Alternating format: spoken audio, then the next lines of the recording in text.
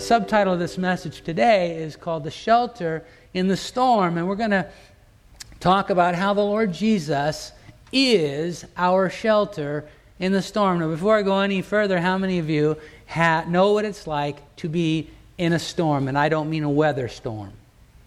Okay, so I'm talking to the right group of people. Let me ask you one other question. How many of you ever prayed this prayer, Lord, what should I do? All right. Still in the same right place with the right people asking the same questions I always ask. Because those two things go together. When we're in those times when we feel like we're being threatened by an overwhelming storm of life, and our deep desire to know the will of God. Those two things go together. And so that's why we're going to dig into this passage today. It's primarily you're going to see about faith, but that faith that is called out of his disciples in this moment on the lake when they are in peril is the same faith that provides the shelter in the storm and the guidance that we need. So you're going to see how all of that fits together as we make our way through this. Verse 22, Luke chapter 8. Now it happened on a certain day that he got into a boat with his disciples, and he said to them, let us cross over to the other side of the lake. Now this map that's on the screen here will show you kind of roughly the path that they were taking across the sea. They began in the area of Capernaum, crossed to an area called, they were headed towards a city or a region of the Gadarenes, the city of Gadara. And this is a picture of, from somewhere in the middle of the Sea of Galilee, of the place they were headed, Gadara. So when Jesus says these words, when he says, let us cross over to the other side of the lake, this is kind of the view that the disciples would have had on that day.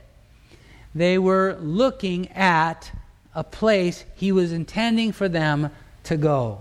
I'm going to read it again because this is important. Let us cross over to the other side of the lake. And they launched out. Verse 23, but as they sailed, he, Jesus, fell asleep. And a windstorm came down on the lake, and they were filling with water and were in jeopardy. They were in danger. These tough tradesmen of the sea, these men who knew what it was like to navigate every square inch of the Sea of Galilee. They knew what it was like to deal with weather. These guys were fearful, so much so they were afraid of their lives. They were afraid they were going to perish. And so when it says here they were in jeopardy, that's what it's talking about, real danger. And they came to him and awoke him, saying, Master, Master, we're perishing. Have you ever had one of those conversations with God? I'm going down here. Then he, Jesus, arose and rebuked the wind and the raging of the water. That word rebuke in the original language is very strong. It's as though the Lord said, stop it! And it stopped.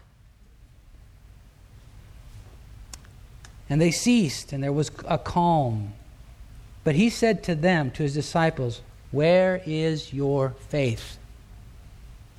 And they were afraid, and marveled, saying to one another, who can this be? He commands even the winds and water, and they obey him.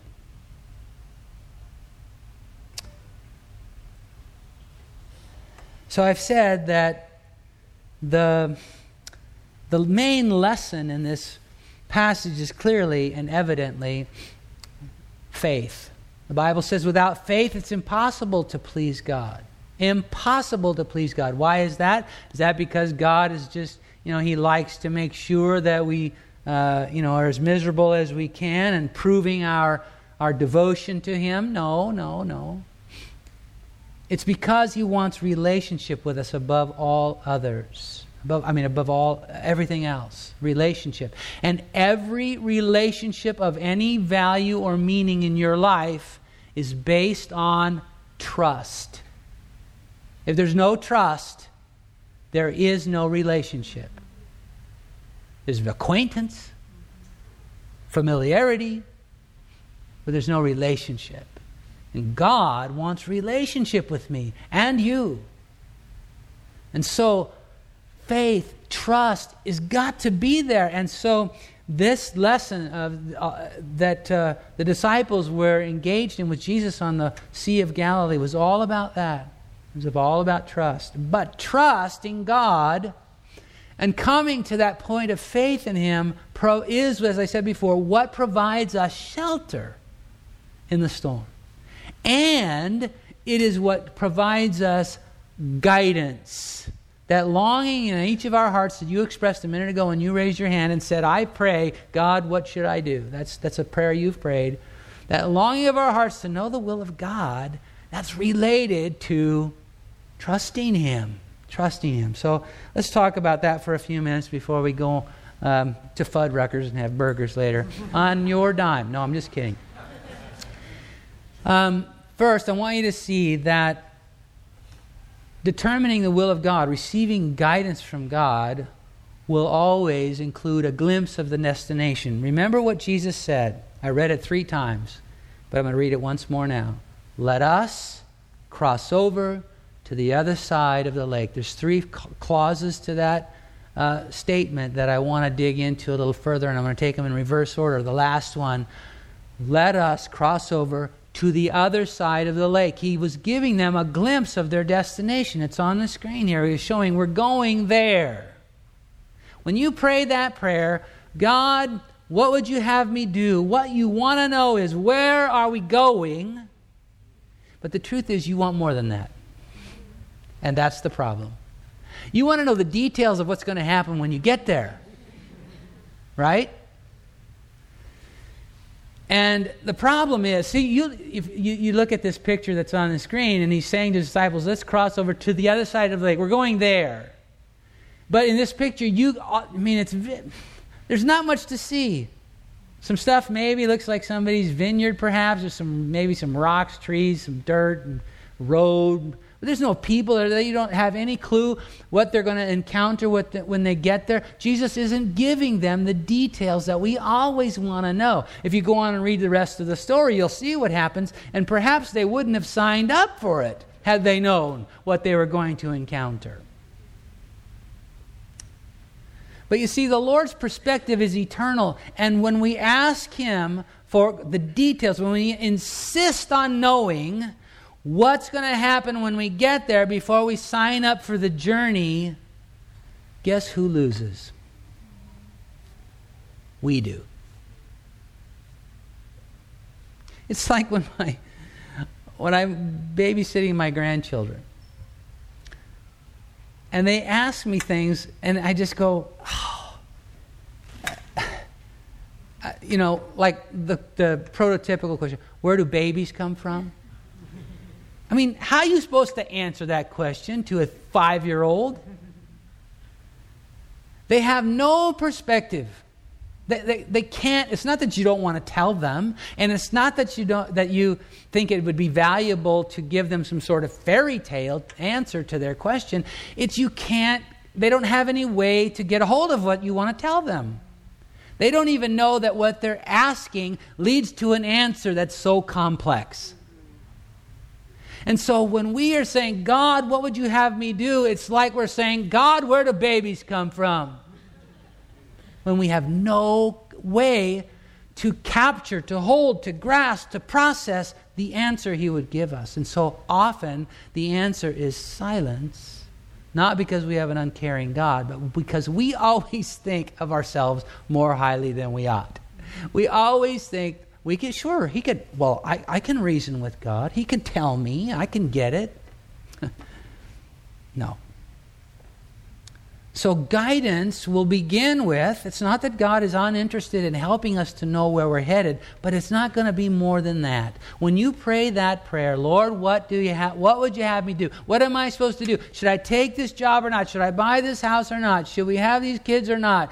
The answer to that one's probably no, but no, I'm kidding.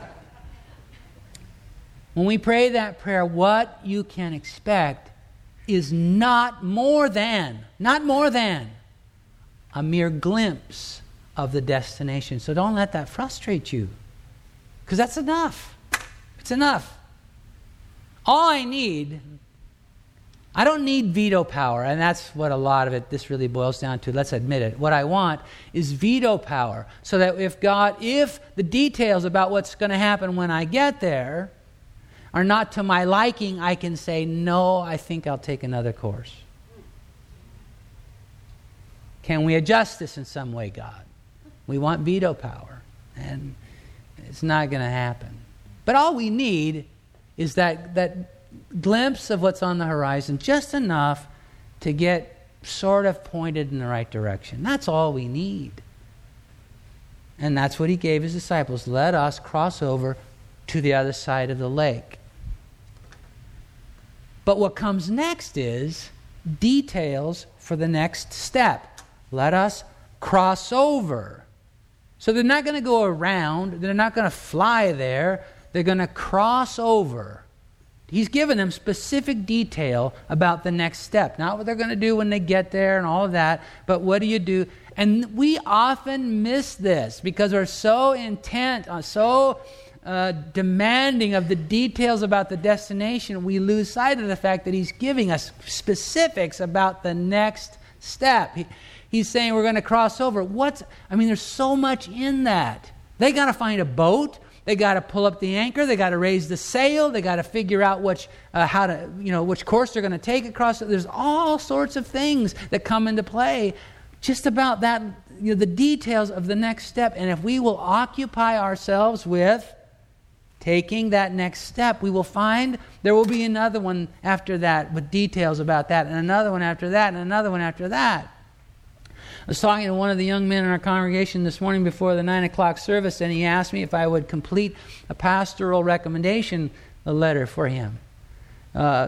He's considering, and has been for some time, going to do a discipleship training school with Youth with a Mission in Germany. He's not certain yet if that's the Lord's will for him, but he's taking the next step. He doesn't know if this step is going to actually end up there in Germany or somewhere else, but he's saying, well, these are the things that I would need to do. I have a hunch I'm heading this way. These are the things I need to do now to take the next step. He's occupying himself with the stuff that God is giving him to do now. I got to get my pastor's recommendation letter. I got to get my finances in order. There's a lot of things in the here and now. Here's what happens, though, sometimes. We have to let go of our demand to know the end point, because there is no end point. It's all about the journey. It is all about the journey. So we have to let go of our demand to know the end point, because here's what will happen. You'll start to take these steps, one step at a time. The Lord goes before you, making it clear. But you'll get to this point where it'll go, wait a minute, you know what? If we're headed ultimately over there, how come I'm going this way? This doesn't seem to make sense. Shouldn't we make a right turn here? We have to trust the Lord, because I can guarantee you the path, it will not be a straight line. The journey is going to be all over the map, because that's all that matters is the journey. You can trust him with the destination. Just be putting one foot ahead of another, because he'll meet you there. He'll give you specifics about that. But another thing we see in this phrase, let us cross over to the other side of the lake, is there's the let us part, a promise of his presence. We're not alone. As we make this journey, as we pursue the will of God, he's not going to just say, all right, it's all up to you now. You figure it out. He's going to be with us.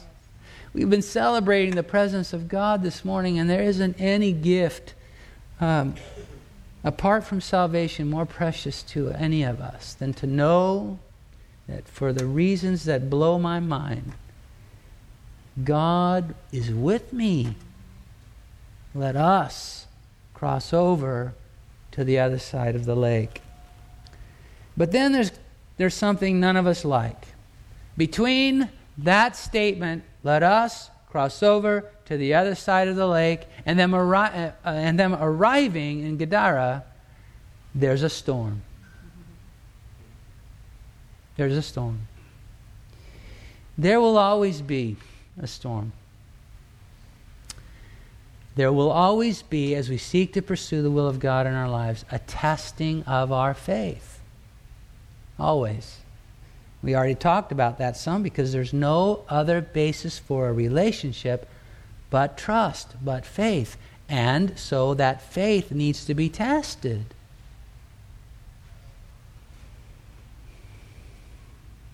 And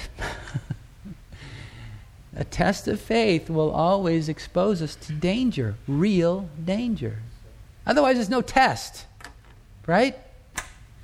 These disciples, these fishermen on the Sea of Galilee, were so tested that they thought they were going to die. It was real exposure to danger. Now, I've used this illustration before, so forgive me for those of you who have heard it, but, I had the privilege, using that word in quotes, of teaching all three of my children how to ride a bike. And now that they're adults, they have their own kids, they're teaching their kids how to ride a bike. You know that each of my children, in order for them to learn to ride a bike, I had to expose them to danger. I had to take the training wheels off. I could hold on to them for a while till they got their momentum up, but then I had to let go. And you know what? Every single one of them crashed and messed themselves up. Every single one. How many of you had that experience? You know how to ride a bike? Because you had to crash and burn, right? Our God is not interested in you being hurt in any way. He's not interested in you being crashing and burning. Don't get me wrong about that. But if there's no exposure to real risk, there is no faith. In fact, my pastor used to say that to me. It's just second nature to me now. It always comes to my mind when I think about faith. He said, if there's no risk, there's no faith. However, let me ask you this. Were the disciples ever really in danger? Weren't they as safe with the waves crashing over the boat, filling it so that it was starting to sink, all of the swirling winds and rain and everything? Weren't they as safe in that moment as they were after Jesus calmed the sea? Weren't they exactly as safe? They were. Why? Because they were with Jesus. And he already said, we're going to the other side of the lake. So, yes, there will always be. Don't let it undo you when you encounter those tests of faith and they are serious. Don't let it surprise you. Don't let it knock you for a loop. Does anybody ever say that phrase anymore? You know what I meant when I said that? I don't even know where that came from. Don't let it disturb you. He's with you. With Jesus in your boat, you are not going down.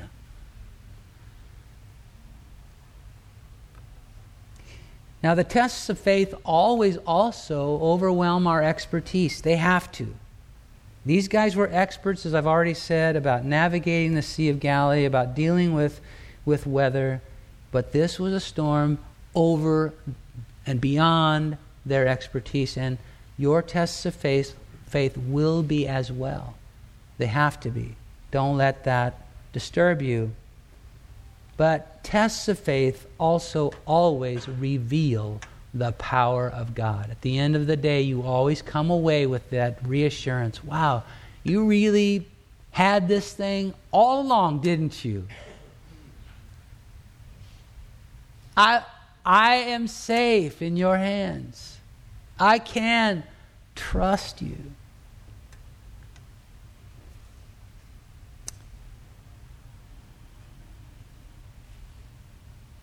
You know,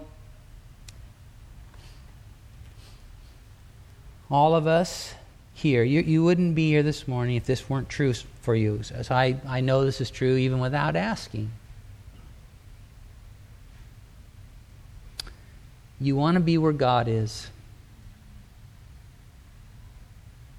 And you want to be engaged in the things that He's engaged in. You want to know what it's like to have the presence of the Lord guiding your life and filling your days.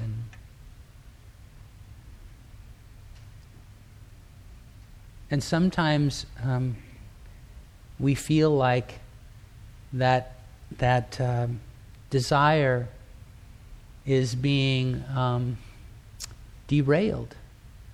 That's we've lost sight of Him. That we can't seem to. Doesn't seem as close as He once did. Or when that's happening, it can seem exactly like it did to those disciples in the boat. Where'd He go? He's sleeping through it. No, He's there. And perhaps this morning, you're going through one of those tests of faith, those storms of life. I am. This week I heard from one of my family members about a thing that's just it's rocking my world. I don't know what to say. I don't know what to do. It's overwhelming. I mean, look, I always, like you, I always think I know what to do. I can handle this. But in this case, I don't. I don't. It's overwhelming my expertise. And there's real danger. Not so much for me, but for the one I love. But I know this. God is in my boat. It's not going down. There'll be a moment when He rises up and says, "Stop it!"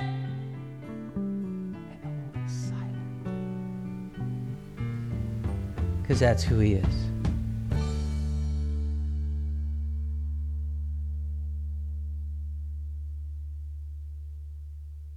This is recording number 11116 from the teaching ministry of Crossroads Foursquare Church in Fairfield, California. It was recorded on Sunday morning, August 3, 2014. This is the third message in a series by Randy Boldt titled, On the Road with Jesus. This message is titled, The Shelter in the Storm.